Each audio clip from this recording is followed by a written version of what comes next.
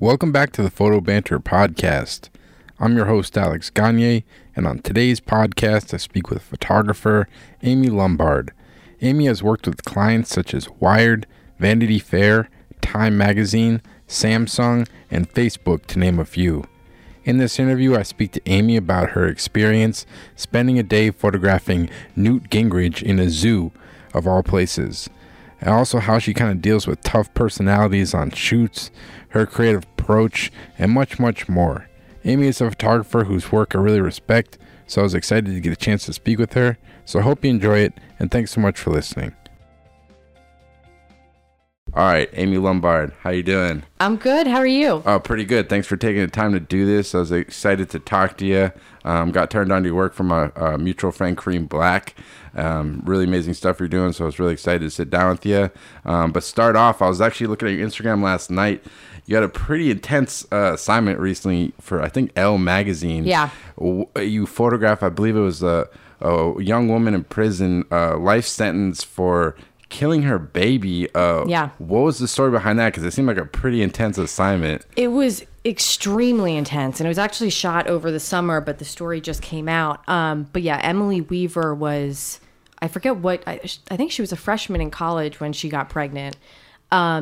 But it was a situation where she was in denial about her pregnancy to a certain extent. Yeah. It's a really complex story. Like she was afraid to get the abortion, or is this kind of like... Well, it's this like, she was claiming to be completely in denial about it, but at the same time, her and the father of the child went to go get an abortion. But if I'm remembering it correctly, it was like there was an ice storm or something prevented them from going. Yeah. And then everyone kept asking her, like, are you pregnant? She kept denying it. And then ultimately she ended up giving birth in the bathroom of her sorority house. Yes. She claimed she didn't do anything to kill the baby. But ultimately, especially like in a situation there, she was sentenced to life in prison without parole. But it's a really complicated story just because like the police mishandled a lot of things, and then... So did she gave birth to the baby, and then did the baby die at birth, and she tried to hide it, or That's exactly what she's claiming. I mean, who knows? A sorority sister, it's so fucking dark, but she found the baby in the trash can next to the sorority house. But she held up the bag, and there was blood seeping out, and they opened it, and they saw a foot. Jesus Christ. It's so dark. Yeah. But the story is really interesting because it kind of like this isn't an uncommon thing. But the way that it's handled, it's a complicated issue. It's fucked up on all sides. It's really kind of like the moral of the story. What was your experience photographing her? Because I'm guessing you photographed her in prison. Yeah, I photographed her in prison, which I had never done something similar in terms of like going into a prison. So, yeah. There's all these protocols that you have to follow, really strict dress code. But ultimately she's a kid and she's really young and she's in prison, and the whole situation was sad. Yeah, because how old is she now? I think she's like 20. I think she's like 24 now, 25 maybe. But she went away, I think, when she was 19. What was your experience like interacting with her? Did she did she have like mental issues, obviously, or I don't know? I mean, like she definitely has some mental issues going on, but that wasn't clear from when I was photographing her. Like, she seemed like an ordinary girl. Yeah. Who, frankly, made some mistakes. Yeah. But yet with the exception of the fact that you're in prison, she was no different than any other kid that I've met. Yeah, really. That's interesting. Yeah, I've never been in a prison like that. Was it kind of like a nerve-wracking experience going in there, or did you just kind of approach it like any other shoot? Or it wasn't nerve-wracking going in there, but I think I was more nervous about following the rules. Yeah, where it's like the really specific dress code. The equipment had to be I had to count every single battery.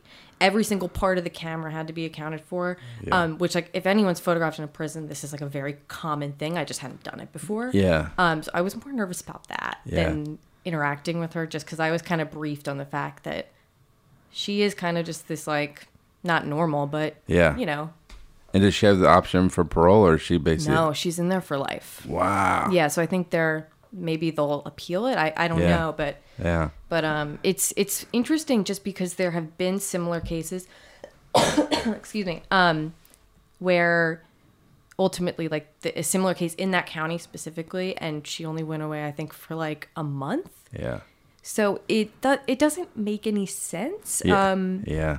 I don't know. Yeah, it was pretty intense. I was like, I guess I haven't really checked out Elle lately. They're doing some pretty heavy hitting stuff. They've been doing a lot of really like hard hitting investigative reporting. Yeah. I was like, I guess in my mind, I thought it was more like kind of like a fashion thing, but it's kind of interesting. They're doing pretty interesting and, stories like that. It is a real ass long form story. You need to dedicate yourself to reading that entire thing. So it's great that like they're putting the resources behind that. Yeah. No, it's interesting. But I guess to kind of go back, I was kind of curious, like kind of where you grew up and how you got into photography initially. Yeah, so I grew up in the suburbs of Philly. Like if you're familiar with Bryn Mawr or Ardmore, like kind of around there, but it's a town called Broomall. I started taking photography seriously probably when I was like 15, but I think my earliest memories with a camera were with my grandmother. She was the kind of person like always had a point and shoot with her.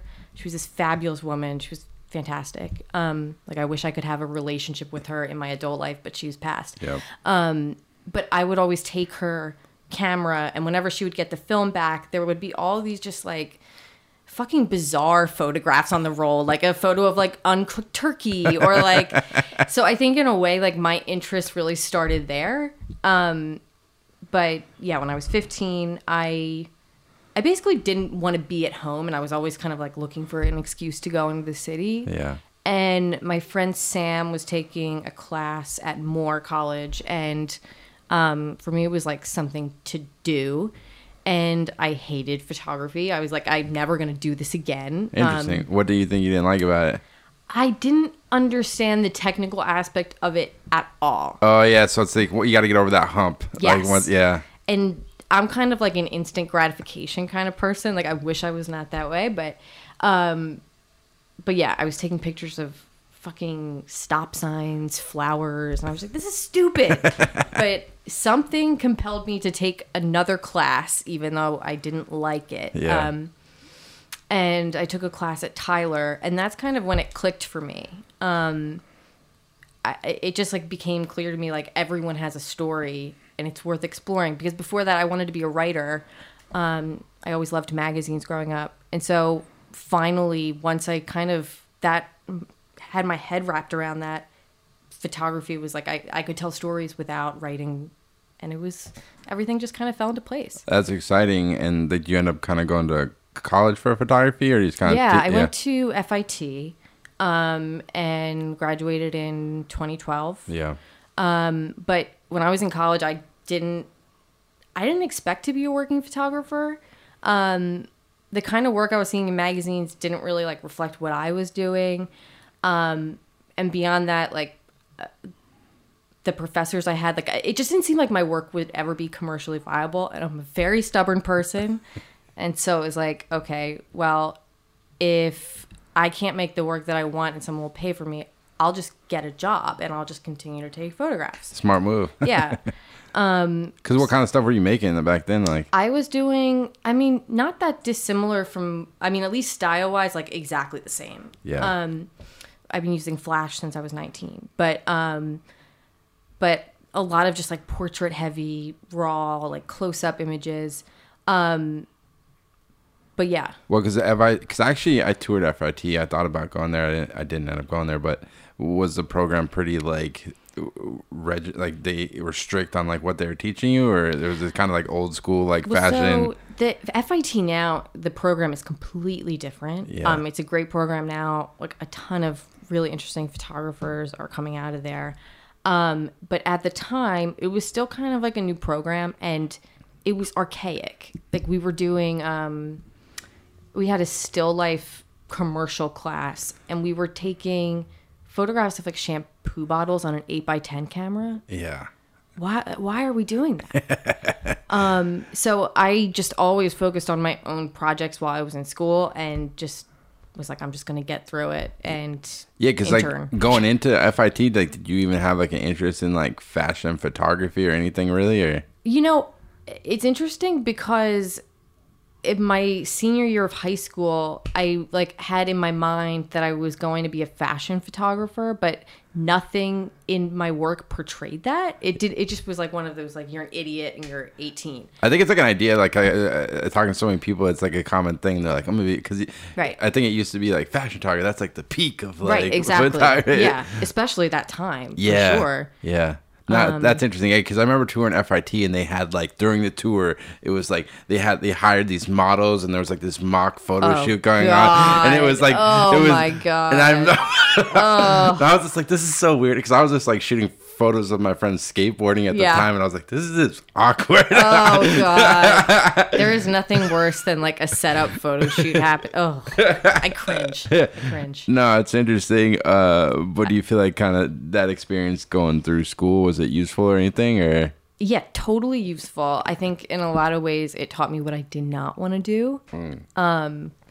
And throughout the process, I was doing internships at magazines. Yeah, I saw you. I was looking. I stalked your LinkedIn. For this interview, I saw you. Yeah, you interned at New York Magazine, I think, right? Yeah. How was that experience? Because it's such like iconic. That was my first internship ever. Yeah. I don't think anyone there. I mean, Jody is still there. Yeah. Jody would not remember me from that time. Jody has hired me since, but I don't think she knows that I interned there back in the day. She'd been there like to 150. Yeah, like, I don't want them to know that. I'm like, I was quiet. But it was super interesting just because I had never experienced like how people put together a magazine. So it was like kind of just like an inkling of an idea that I was seeing how the photo world operates. Yeah. So super interesting. Because what kind of stuff did they have you doing as an intern? They had me on some of the things. They have, I think they still have a section called The Look. Yep. At the time, Spencer, what is it? Hafe? How do you say his last name? Heyfron? I don't know. Well, yeah. Whatever Spencer's last name, however we say it. Shout out Spencer. Hope you're doing well, buddy. He was shooting it, I think. And so something like that, maybe some picture research. Truly nothing super involved because I had no experience. Yeah. Why would they give me something? Yeah. But yeah, and then I worked at a gallery for a little bit. And then I feel like where I kind of got my footing was when I started working at Life. Okay. Yeah, because that's were they even printing a magazine at that point, or is this a website? When I started at Life, it's like an archive, right? So Life has had this like tumultuous history of like folding, reopening, folding. So when I joined Life, it had just started as a joint partnership with Getty Images, and it was this very photo-driven news site. Yeah. It was really fun. Bill Shapiro was the editor-in-chief. He's amazing. He's someone you should talk to if you haven't. Yeah. He was the former editor-in-chief of Life magazine proper, like the last editor-in-chief. Damn. But he's someone who loves photography, really charismatic guy. But yeah, they just had a great team, and a lot of what I was doing was like going through the Life archive, scanning images. It was any photographer's dream. You could smell the chemicals on. So what was like the business? Was it like kind of like a, obviously it's like the brand name, where is it just like a website at that point? It was a website, yeah. So it was like mostly photo galleries. All right. So would they just like kind of like run articles? I guess I haven't checked it out in a long time. But it was never articles for the most part. It was always like photo-driven stories with like longer captions, I guess. But some of them would be from the Life archive, things that have never been published, and some of them were like newly commissioned pieces. Interesting. Yeah. That's because like at that point, like when you got out of FIT, like did you, like you said, you didn't think you're gonna be working photographer? Like do you think, was your goal like to be like a photo editor, or like what were you just kind of? Well, I thought maybe I would be a photo editor, but then the more that I did it, or like kind of experience what it was like to work in a photo department, I realized I didn't want to do it. Yeah. Why? Because you just had the itch to shoot, you think, or? I think photo editing is like a really specific art, and some people are great at it and some people aren't, and I just don't think I had that. Some people love the research. Yeah, exactly. And my brain just like doesn't operate that way. And you got to be able to work in an office. Yeah. Like I would go insane. Like I've done it. I mean, now that I've been doing this full time for I guess like 6 or 7 years, but I don't know how I ever sat in an office. It's and mad respect to the people that do. Like seriously, yeah. Like it's we're all different. It's like yeah. Yeah, I think I'd rather like deliver pizza or something, to be honest. Same. Yeah, I need to be like outside or by myself. I don't want to deal with all cubicle country. Exactly. What do you kind of take away from your experience working at those? Because then I think you ended up you worked at Time Magazine as like an engagement editor. Yeah. So it was so while I was at Life, ultimately then Jason Fox, who was, I forget his title exactly. He was like VP of something. But he just randomly offered me this social media job at Life. And it was like the kind of the beginning of brands figuring it out. Yeah.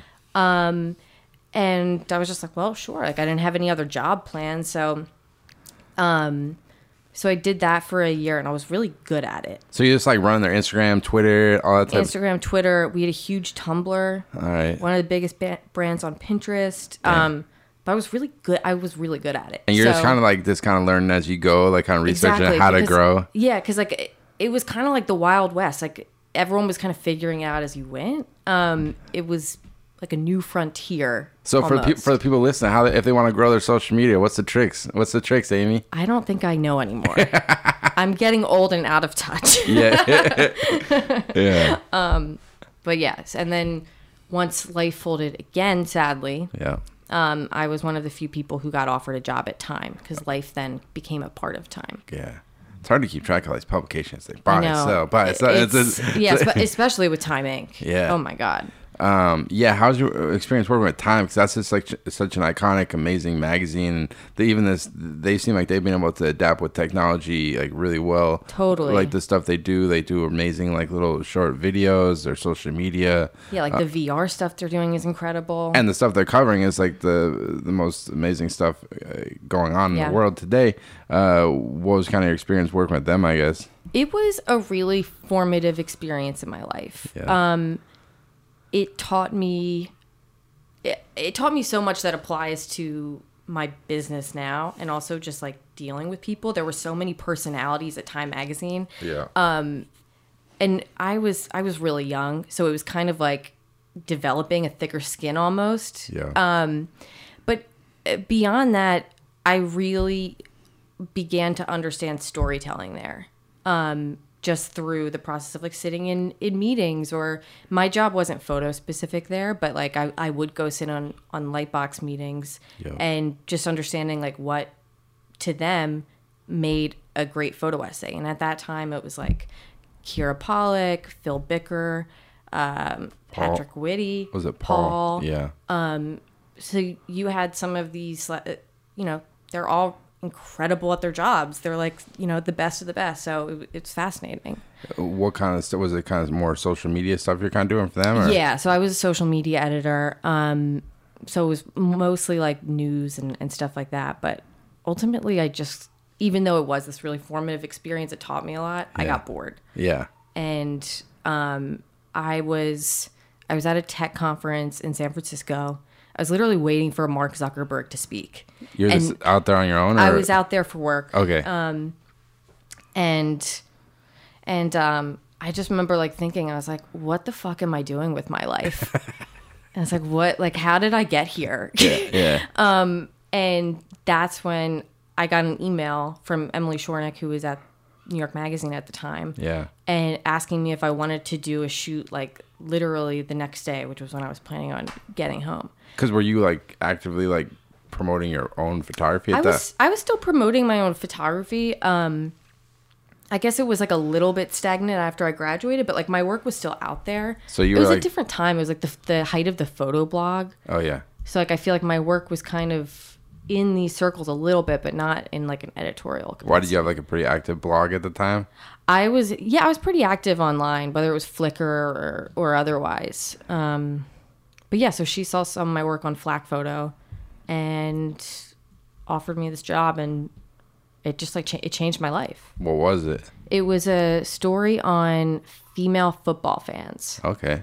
I forget what team, whatever the team that plays in North Jersey. I don't know anything about sports. I think it's probably the Jets. Oh, yeah, that sounds about right. Yeah, green. Were they green jerseys? It was blue, I think. Oh, it might have been in college then. I don't know. It was something. It's all right. But, yeah, but it changed my life, and it kind of gave me this like inkling of idea that maybe I could do this. If somebody wants to hire me to do something like this, me being me, that's fucking sick. Maybe I can make money doing this. Yeah, because I think that's probably the hardest thing for a lot of people they struggle with. I know I've struggled with it, is going from you have a full-time job to being a freelance photographer. Like, how do you make that transition? Because, you know, it's like easy to get one job, but to kind of like get it's like a hard thing. Like, you know, for me, like I had to work like a lot of part-time jobs for a while, to where I could like grow my business and then eventually kind of make that jump. But for how did you go from like working at time, then getting that one assignment, to making the decision like, hey, I'm going to try to do this now? Well, I mean, I think one of the benefits of that time period was like I was young and kind of stupid and naive. So after that assignment, Emily's like, well, you should pitch me if there's like things you want to cover. And so we started working together on other things. And it was just like me basically getting paid to do things that I would have done anyway. Yeah. But I just kept thinking like, oh, other people are going to hire me. And I kept trying to reach out to people. No one was interested. It was always like, that's cute, but no. So yeah, no one was taking me seriously, but still, I was just naive, and I just kept doing it and went for it until it stuck, really. So did you kind of like, were you still kind of working your time job and kind of taking assignments when you could, or did you just kind of quit and just kind of go full bore at it? So what happened was, after a while, Time was not pleased that I was photographing for New York Magazine. Yeah. Understandably. Yeah. And it finally got to a point where like, well, we don't want you to work for another media publication. And it, like, specifically, it came down to me being like, well, is it fine if I go photograph this witch gathering?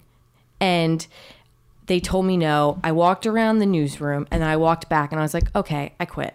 All and right. like literally over a witch gathering. Yeah. I could not fathom not going. Yeah. So over dramatic. I was like, I can't not go. And then I was like, you know what? I can always get another job. You got to sink to swim. So yeah, I was gonna say, like, you just gotta try. If it doesn't work out, then like, yeah, go get another job. Like, right. You can always find something. Right. It might not be what you want, but you kind of build from there. Right. So once you kind of make that jump into like full-time freelance, like, how are you kind of marketing your work? What kind of, like you said, you're working with Emily a little bit. What was kind of next steps of kind of like marketing your work, getting your foot in the door, you think? Yeah. So I sent out emails all the time. And I'd say 95% of the people didn't answer me. So I figured, you know, now that I'm freelancing full time, I was just working on personal projects and then trying to market them, like try to get them out there, whether it was like on blogs or websites, and then maybe people would see my work there and then hire me that way. Yeah. And it was kind of like it was a slow start, to say the least. Like I was able to convince a few people to hire me, but sometimes we would be getting paid $100 a shoot, which pays, you know, nothing. It's nothing. Yeah, if you pay you $100 and the shoot's like an hour away, you spend on gas. Right, exactly. It's like, yeah, you're losing money. But yeah. I wanted to do anything. Yeah, let's get your name out there. Yeah, and then I did a story on. Emily ended up hiring me to do a story on normcore, which was like it was a big thing at the time. Oh, yeah, what is that again? It's like it was this like viral story. It was a story that went viral on this fashion trend of like people dressing, how like basically dressing super normie is cool. All right. So it was like dad jeans, Birkenstocks, and it went totally viral. And for whatever reason, after that, then people would start emailing me back. Yeah. It was really weird. So from there, just kind of like the door was they were letting me in a little bit more. I don't know why, but that's amazing. Is it still, even at this point in your career, obviously you shop for so many clients, but is there like clients you're trying to get your work out there, but is it still sometimes like frustrating, like at this point, or is it this everyone's emailing you back now? I'd say, I mean, I'm sure there's been a few people who haven't written me back, but for the most part, I've worked with a lot of the magazines that I think I'm like, there's some magazines where I'm just, I'm not the right fit for this. True. I think for the most part, unless there's magazines I don't know about, they, for the most part, write me back. But yeah, I hope I'm not jinxing myself. That's good. You got to hold your breath in this industry a lot. And you've been at it a little while, so yeah. you kind of build on it. And exactly. Make those like relationships. Yeah, because that's interesting about your work. Is like it's very like I saw you did like some stuff with ESPN. Yeah. I think Christine Lamana, who I know, She's amazing. and then you'll do stuff for like Elle, and then like so it's very like I guess my mind I wouldn't think ESPN for you, but your work it can kind of work in a lot of different like realms. It's way more versatile than I could have ever even imagined. Yeah, Because it's interesting when I left to freelance, I was talking like a bunch of my girlfriends worked in fashion at the time, and I was like, well, maybe I can do fashion work, and they're like, you, no way. One of my first fashion clients was Barney's. Why did your friends think? Why do you think they think you couldn't do fashion? It was like, I don't know, but because I guess it was like too documentary, especially like the thing, like it's a little bit different now that people have seen that I can do these different things, but I guess at the time they're thinking like studio Octobank, like that type of shit. Yeah, I think so. Yeah. I think they had like a narrow idea of like what was possible. I think it was a little bit of a different time then too. Mm-hmm. The industry's kind of moved a little bit, but yeah, it's like. I don't know. I've been able to photograph a lot of different things. No, it's awesome. It keeps it exciting. Yeah. And like you said early on, like you've always kind of shot with flash. And the thing I'm always kind of interested in, like finding your voice as a photographer is like a hard thing. Like some people struggle with. Like you said, was flash like always just kind of your interest, the look you liked, or what do you think? Not always. Like when I first started with photography and when I actually understood how the camera worked, like I was very interested in natural light and I was really sensitive to it. But when I went to college, a friend of mine, Ben, he bought this flash. It's the same one as that one right there, the Sunpack 622. Yeah. And it's a beast. It's a fucking They beast. call it a potato masher. Yeah, oh my God. It's incredible. But I saw it and it was just like this like magnetic force. I was like, oh my God, I need to try this. And so I brought it to my friend Josh's house. Ben let me borrow it. Very nice of him. And when I got the film back that day, I was just like, holy shit. It's like the world, like it was like hearing music for the first time. Like everything made sense, and I just have not stopped since. Yeah, and it seems like I could be wrong, but I would imagine like looking at your work, it looks like a lot of time might just like kind of one flash, maybe two. So it kind of probably allows you to work quickly, right? Totally. Yeah. There's a lot of benefits to it. I most of the time shoot with one and just holding it in various positions. Yeah. So yeah, I'm able to like be nimble and kind of move around quicker than someone who has a huge photo lighting setup. So yeah, it does make the job a little bit easier. But and once you like find a look and like people are hiring you for it, like obviously you're like a creative person. Do you feel like now you're stuck with that look for the rest of your career? Or do you feel like you can still kind of, if you want to try something different, you can? Or because it is like this weird balance of being a creative where it's like, yeah, you're trying to get hired, but then you're an artist yourself. So it's like, I mean, I guess hypothetically, like I could go in a different direction, but I don't want to. I hope that I don't. I hope I stay this way forever. Yeah. But like it's I think it's a blessing and a curse because while subject wise I have been versatile, if someone tells me they want like an airy portrait, I'm like, I'm not doing it. Yeah. Not that, and you'd be surprised at how many times people are like, can you just dial back a little bit? I'm like, why do you hire me though? Yeah. That's smart. You gotta have like the confidence in your work, like to know what you want. Yeah. Like was there like any early mistakes you made like early on, like as a photographer, like be it like marketing your work? Because I know I've made those mistakes. Like you're hungry to get hired, so you're like trying to like, hey, maybe I'll show this stuff and maybe they'll hire me, or like you always just kind of been confident in, like what you wanted to put out there pretty much. I mean, I'm sure I've made plenty of those mistakes. Like I don't even want to go through early emails. But yeah, in terms of marketing, I'm sure. Yeah. But even like on the business side of things, just like because I didn't assist, so I didn't have any idea of like production, just like even like file delivery, like starting out, like there's just so many things that I didn't know, and how would I have known because I didn't go the assisting route. Yeah. So yeah, you don't have to.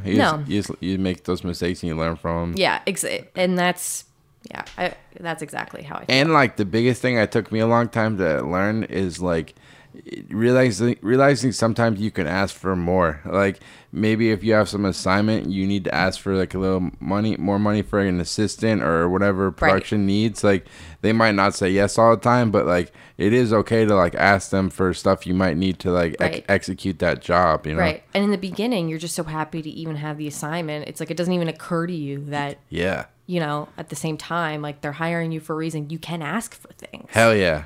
Yeah, so, because they at the end of the day want their product to be good. Exactly. So it's like if you ask for an extra $400 for an assistant, like sometimes you'll get it. Right. And another thing I was curious, I saw you were in the PDN 30, I believe in 2016. Yep. Which is like it's contest.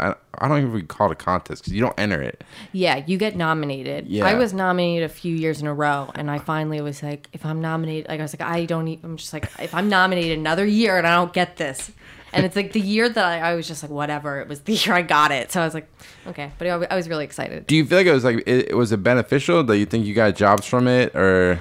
I know I got a few jobs from it. I don't think it's as monumental as like maybe you'd think it would be. Mm-hmm. Because I also just think, like, I don't know. I think the way that people are discovering photography is different now. I think it's just like another marketing arm. It's like anything. Like I've had this conversation a million times. It's like, it's not like a print piece is going to get you like a ton of jobs. You might get one. Your website might get you a little bit. Your social media might get lit. So it's like, if you can just tag that on, it's just like another thing. And exactly. Yeah. It's like it's something to promote for sure. And it's historically like a really big deal for the photo industry, so it's cool. No, that's awesome. I was just always kind of curious about that. I was looking at your Instagram and you have a quote from Newt Gingrich. Oh my god. I forget, what did he say? He said Amy has no sense of dignity. All she wants to do is get her shot. So something like that. Because I saw you photographed him. Like, how did you get the quote? Like, did they kind of ask him like it was a really crazy situation because so I was hired by The Atlantic. Yeah. I love The Atlantic. And they asked me to go to Pennsylvania to the Philadelphia Zoo to photograph Newt. Newt, everyone knows he's a huge animal lover. If he wasn't in politics, he says he would want to be a zoologist. See, I didn't know that, so I'm learning something new every day. Yeah. So it was his idea to go to the zoo. Interesting. So I think he knew what he was getting into. And in the beginning, even though I think he is a disgusting human being, even more so that he was fucking vile to me. Yeah. Sometimes you're just able to let it go. You're having a shared experience that has nothing to do with politics. Yeah. You can coexist. We're having a fine time. A lovely afternoon at the zoo. I pet a rhino with him. Like, and we're getting along. And I don't know what and the writer's really nice that everyone's getting along, whatever. Something clicked in his head where he just decided he hated me. It was probably like towards the end of the shoot. I don't know what I did. And as we're going, I was like, oh, well, do you mind if we do a photograph, like something more posed in the tortoise? We were going in this like tortoise room. Yeah. And then he just starts talking shit on me to the writer while I'm standing there as if I'm not like literally standing next to Newton. And that's when he said that. And I said to him, I was like, well, that's a compliment coming from you. Wow. And so I was like, you know what? And then the rest of the shoot, he's like, oh, Amy's going to like this one. And there's a shot of him. So this we being went to some other museum in Philly, and it was like 2 dinosaur skeletons. Yeah. And that's when he's like, oh, this one's great for Amy. And I was like, excuse you? What? So he's just being smug. Yeah, 100%. Damn, that sucks. Yeah, because like, how do you deal with like that? Like like being a photographer, you're photographing people a lot. Like, how do you deal with those tough personalities? Like in the moment, are you just like, fuck this dude? Well, I mean, in my mind, I'm always like, it just amazes me how you can get to not even just Newt, but how you can get to that point where you can treat someone so badly, like they're so beneath you. But I thrive in those situations. I am like I'm gonna win this battle. 100%. Yeah, you ain't gonna get me. Yeah, it happened the other day, and it was probably one of like the worst situations I've walked into in years. Yeah, and I was just like, I kind of laughed at it and I was like, come on, please. Like, and you just try to like coerce them a little bit to get them to just lighten up a little bit. What was the situation? Like, you don't have to say who it was, but like, yeah, I'll tell you who it is afterwards. But they were not pleased at the writer and like did not want to be there at all. And it was just a lot of like taking like the knife a little bit, but. Do you think, because you photographed Obama, I don't know what the scenario was, but I think on the Instagram post it said, I don't know if he said this, but he said, if you don't stop taking pictures soon, I'm going to be blind. Yeah. Do you think sometimes your flash style can kind of go against you because it can, like, you think it kind of piss people off because it's so much? Sometimes. You think that's because, like, maybe the flash got annoyed with that, or like? I don't think so. I mean, I think in the... Well, the flash can be troublesome for a few. Like one time I was photographing in a restaurant and someone had epilepsy and they're like, please stop. Yeah. Because there is certain situations of photographer, like where it's like, I've shot like weird like conferences and stuff, and like the people don't want flashes during the whole speech. Exactly. So it's like, but you as a photographer, like, fuck, I want to shoot the entire goddamn thing, because it's like you're in this weird spot, you know? Exactly. Yeah, it's always like a fine line, but it's interesting because sometimes it's, maybe it is aggressive, and sometimes it almost feels like a Bruce Gilding kind of moment where I just take the picture. But sometimes it's amazing. I feel like they don't even notice it. Okay.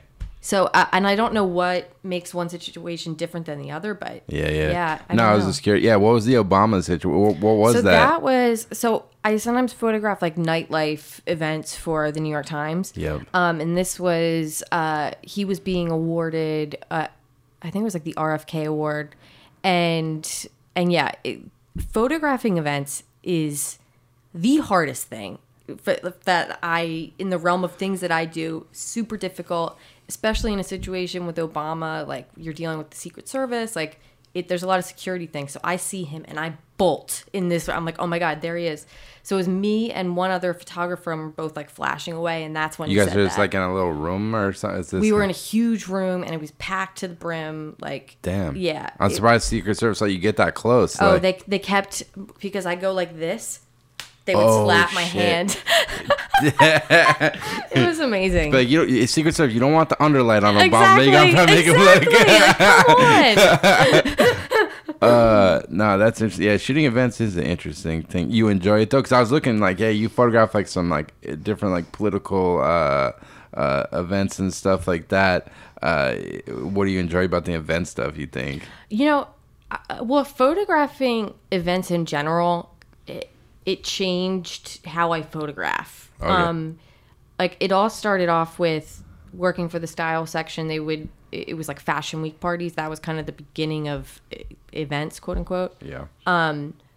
But like I have the most anxiety. My back is in knots. Like you're always looking. So it's kind of like the stress of it all, which I hate and love simultaneously. Yeah, because you don't know what you're gonna get. It's like and you're always stressed you're not going to get something. Well, yeah, because a portrait shoot you can kind of have an idea in mind, right? And usually people are like, you have more control. Yeah, so it's like event, and it's just like I got to get a lot, and you're just like waiting, and sometimes the events take a while to kind of take off. You know what? Sometimes they're fucking lame. Yeah, and then it's like the thing that I struggle with as a photographer, even still in these kind of situations.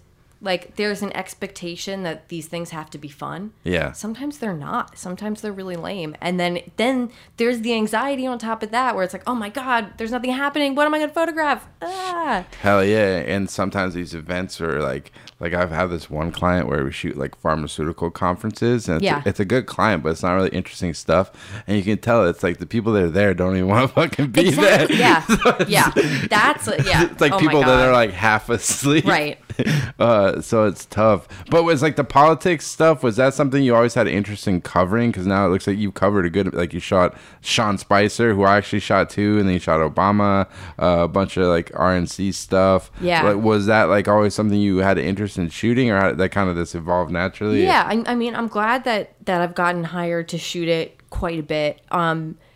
It wasn't something that like I specifically set out to do. Yeah. But like I'm interested in groups of people and documenting like shared experiences through that. And with politics, through party lines, like that's a big element of it. So like I've photographed CPAC, I've been to the RNC, I've been to the DNC. Like it's fascinating. But I think also one of the things that is tricky about photographing in those kind of events is that there are so many photographers. And they basically tell you where you can go, right? Usually? Normally, yeah. Yeah. Yeah, because like a lot of the photographers there who are really like covering it for the wires, like they're posted in a specific area, but like then there's a few kind of like stragglers that you see are kind of like photographing the scene and not within this like pack. Yeah, I'm sure. You know? Like I've had this experience. Like I might be wrong, but like I've shot like some like live sporting events. I don't really normally shoot that stuff. I've done it a couple times, and there's a certain way. Like the guys who do that all the time, there's like an attitude sometimes. Yeah. Not always. Like sometimes there's cool people,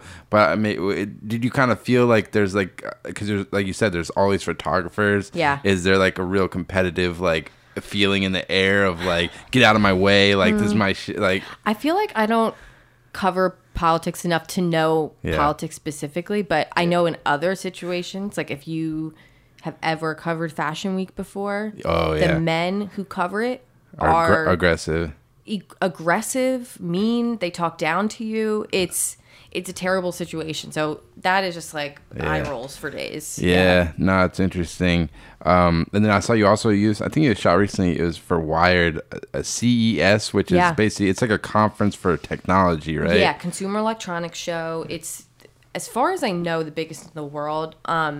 This was my 4th year covering it for them, which is super cool. Where do they have it? It's in Las Vegas. Okay. And it's massive. Like one day I walked like 28,000 steps. How many days were you in Las Vegas for? I was there like Sunday to Thursday. Wow, that's a lot of days in Las Vegas. It's a lot.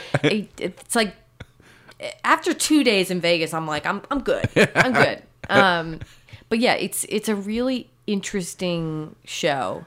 And it's one of those things that it gets easier every year just because it's so massive. But it's a good way to start the year because it's like you're kind of just, I mean, at least for me, during the holidays, I feel like I'm just sitting on a couch the entire time. Yep. And then you're just jolted into this extreme shoot that is not relaxing at all. So it's a good way to start the year, and I hope they'll keep having me back. It's exciting, and it seems like you've done a good amount of work for Wired. Like, how did that kind of relationship start? Yeah, they're amazing. I love them all over there.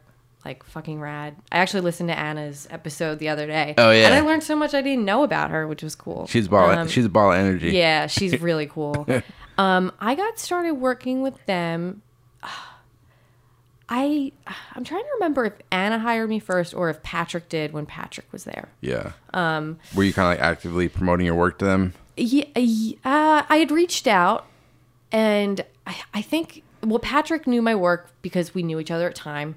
And then I guess he'd kind of seen my work around, and he hired me to shoot this like audio convention in Brooklyn. Yeah. And then throughout the years, like the relationship just kind of developed more, and like when the story makes sense, they hire me, and it's always something fun with them. Like we did a shoot back in, I think it was October or November, where it was a few like Star Wars shoots. Oh yeah. So I went to the Star Wars theme park in Disney World is in Orlando, right? That's not Disneyland's California. Yep. I went at like 4 a.m. before it opened. It was so cool to be at Disney World that early in the morning. It was eerie. Damn, so they just had you there with this photograph and this kind of the characters and stuff? So we were photographing like the whole experience. Okay. So it was a little bit of everything, but it was really cool. Yeah, it's exciting. Like with assignment photography, like we were talking about your style where it's very like you can work very quick. When you get an assignment, like do you kind of go into each assignment with like kind of like a plan? Like do you do a lot of research on the people you're photographing, or like how do you kind of approach each assignment, or do you just kind of show up and kind of just run with it, or how do you kind of? I don't do a ton of planning before. Yep. Also because a lot of my situations aren't always super set up. Yeah, you don't know what you're going to get. Yeah, exactly. So I'm kind of like walking in not knowing what I'm getting myself into for the most part. But I'll look at photographs that have been taken of them before just so I can avoid taking the same photograph of this person. Sure. I'll try to get a sense of like who they are just so I don't offend them by asking something about their life that maybe everybody knows. True. But But yeah, not a ton of planning. I try to go in with a bit of an open mind. Yeah, no, it's like everyone has different approaches. Like, yeah, there's not one right way, so it's always just kind of interesting.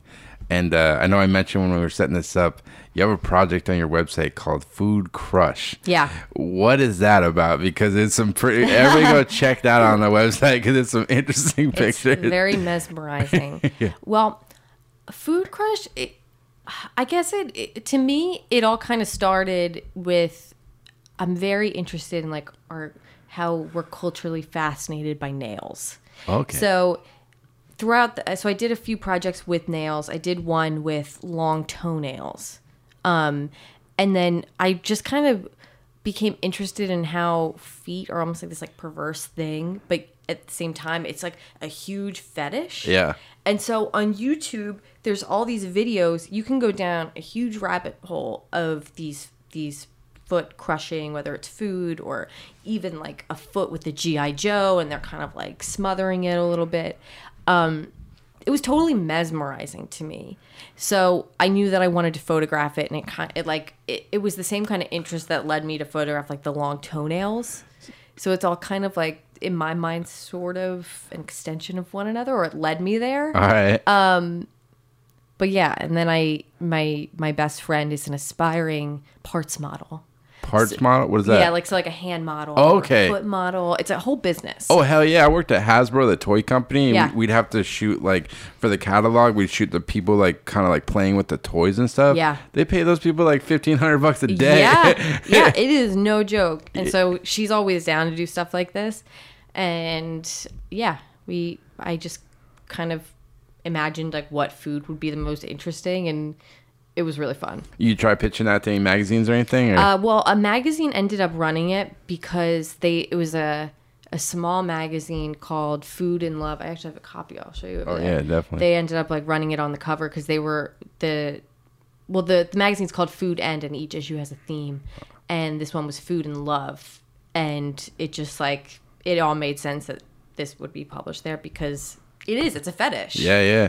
No, it's interesting. Yeah, I've been on the rabbit hole. I don't know why I'm not really like into it. But ASMR videos on YouTube popped up. I'm obsessed. I don't know, because like some of these people have like 3 million followers, and some of it is like, it's very interesting. Like they'll be like role playing ones where it'll be like checking into a doctor's office or filling out an application for a job, and it's just, I was like, what the fuck isn't it amazing? Like there is something for everyone, and it's fascinating. Yeah. I love the ones me and Amanda, my best friend, because I really want to do something with ASMR. Should we do this conversation? Yes, we should.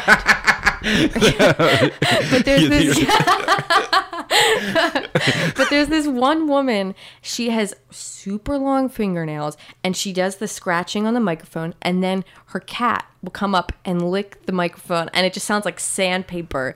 And it's kind of beautiful to watch because it's so... I don't know. I can't describe it, but I'm so intrigued by it, and I really want to do it. I love YouTube. Like it's you can find anything on there. Yeah. Oh my god. It's interesting. There's just so much. Yeah. And with like when you're doing that project or even projects in general, are even at this point, are you like pitching ideas to editors a lot these days? Is that something you've done? Yeah, it's.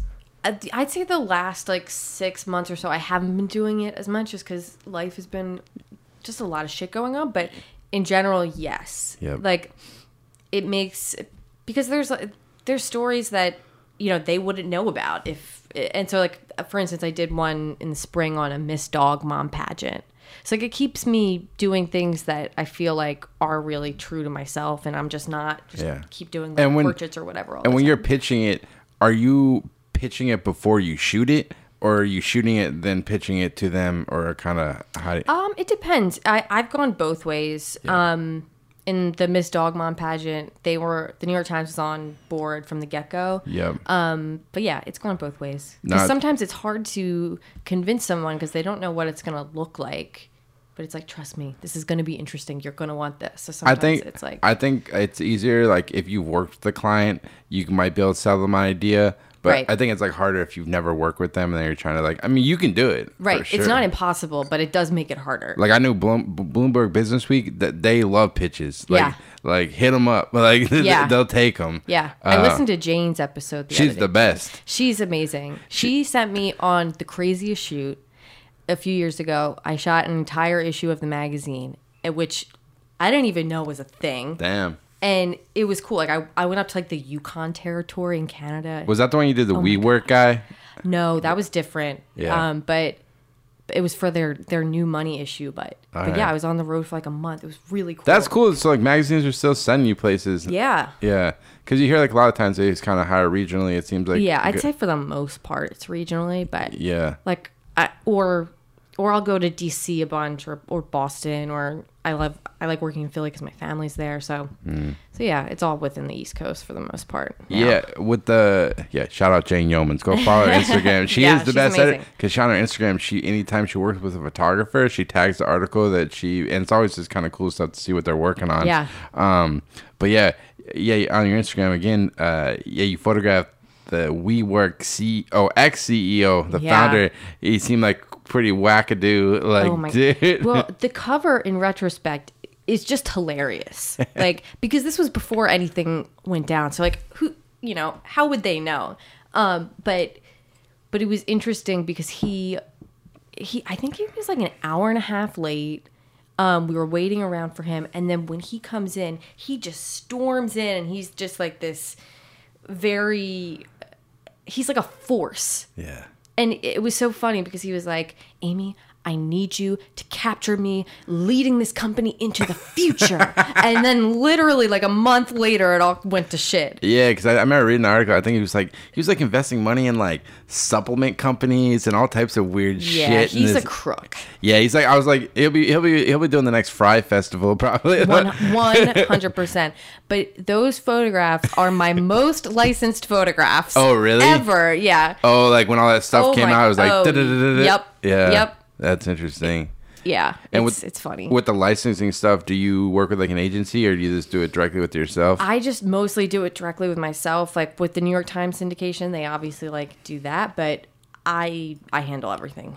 I love licensing photos. It's the best. It's the best. It's cha-ching. Yes, I mean, it's not free money, but it feels like free money Hell sometimes. yeah. No, that's great.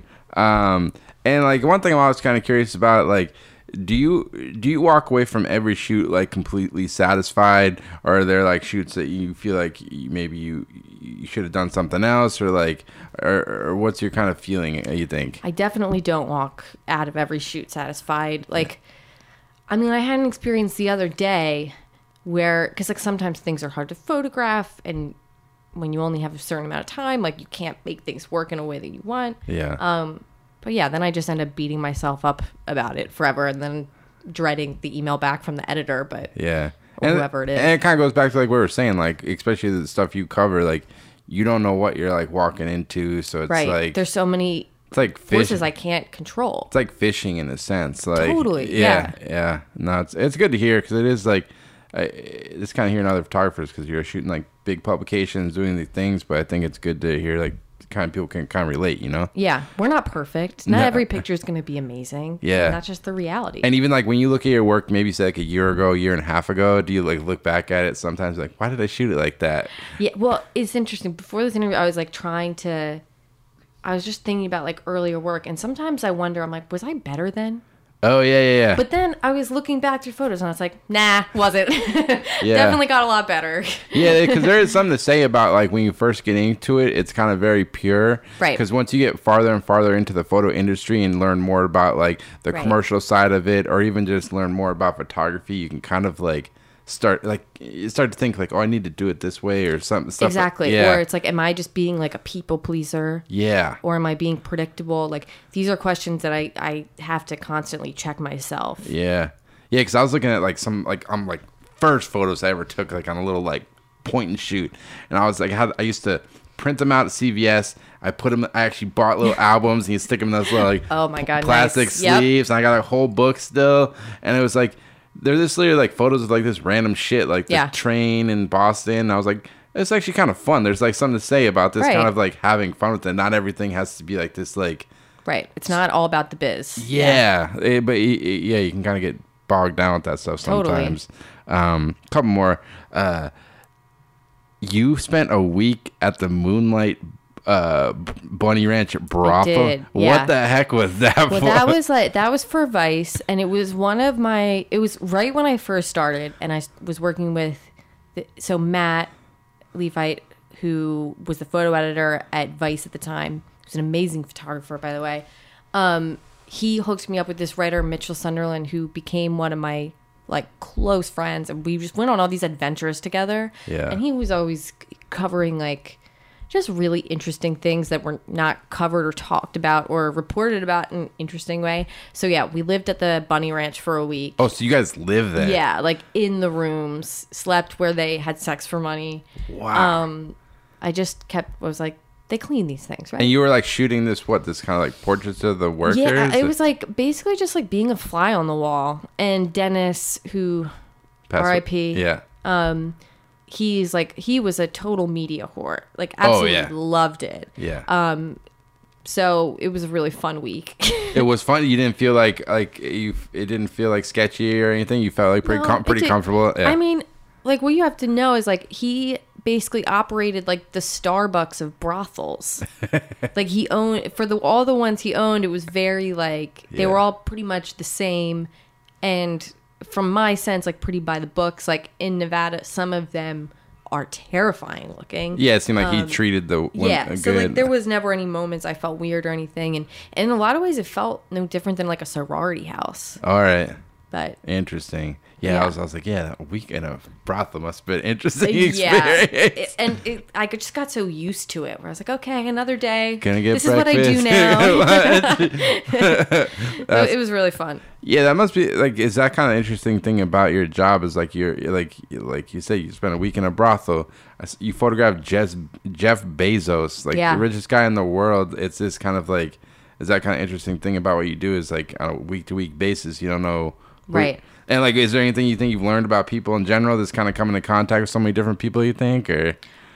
I mean, I think it goes back to not knowing what you're walking into and not knowing how a person's going to be, and that kind of eye-opening experience of it. Yeah. And just as an anthropological study of people, it's fascinating. And you feel like you just gotten better at communicating with people and stuff. Yeah, even totally. On those tough ones, like you said, you had last week where the person was obviously not treating you well. It's just, yes. You just kind of build that confidence as a photographer. Yeah, and I think it's goes beyond the confidence of a photographer. It's it's literally just social tact and knowing how to deal with people, even if a photograph wasn't involved. Yeah. I think half of my job is really the social element of it. The other half is taking pictures. Oh yeah. Yeah, because you got to be able to relate with those people and get them to buy into what you're trying to do. Right. And sort of trust you in a way. Yeah. No, definitely, it's a big component. Yeah. How was Bezos? That's one because he's just that guy is just yeah. He's I don't even know. He's the richest dude in the world. It's crazy. Well, that was for Wired. They have this their 25th anniversary, I think, or maybe it was, I don't know. It was some anniversary. It was last year. But they had this summit. So it was photographing people who were coming to speak there. So it was a really quick one-off portrait. But I mean, whether it was a bullshit act or he's a genuine person, to be debated. But he introduced himself to everyone in the room, shook my hand, made a point to say something personal to me. It was really unique because I'm someone like Jeff Bezos doesn't have to do that. Yeah. But again, it might be an act, but it was nice. All right. Even if it was an act. Yeah, it's gotta be. Yeah, it's just that guy's an alien. He isn't. Yeah, I agree. Yeah, it's wild. I can't imagine. What does he do in his spare time? I would love to know. I don't know. Some weird shit, probably falconry. Yeah, I think so too. That sounds about right. Yeah, a total anomaly to me.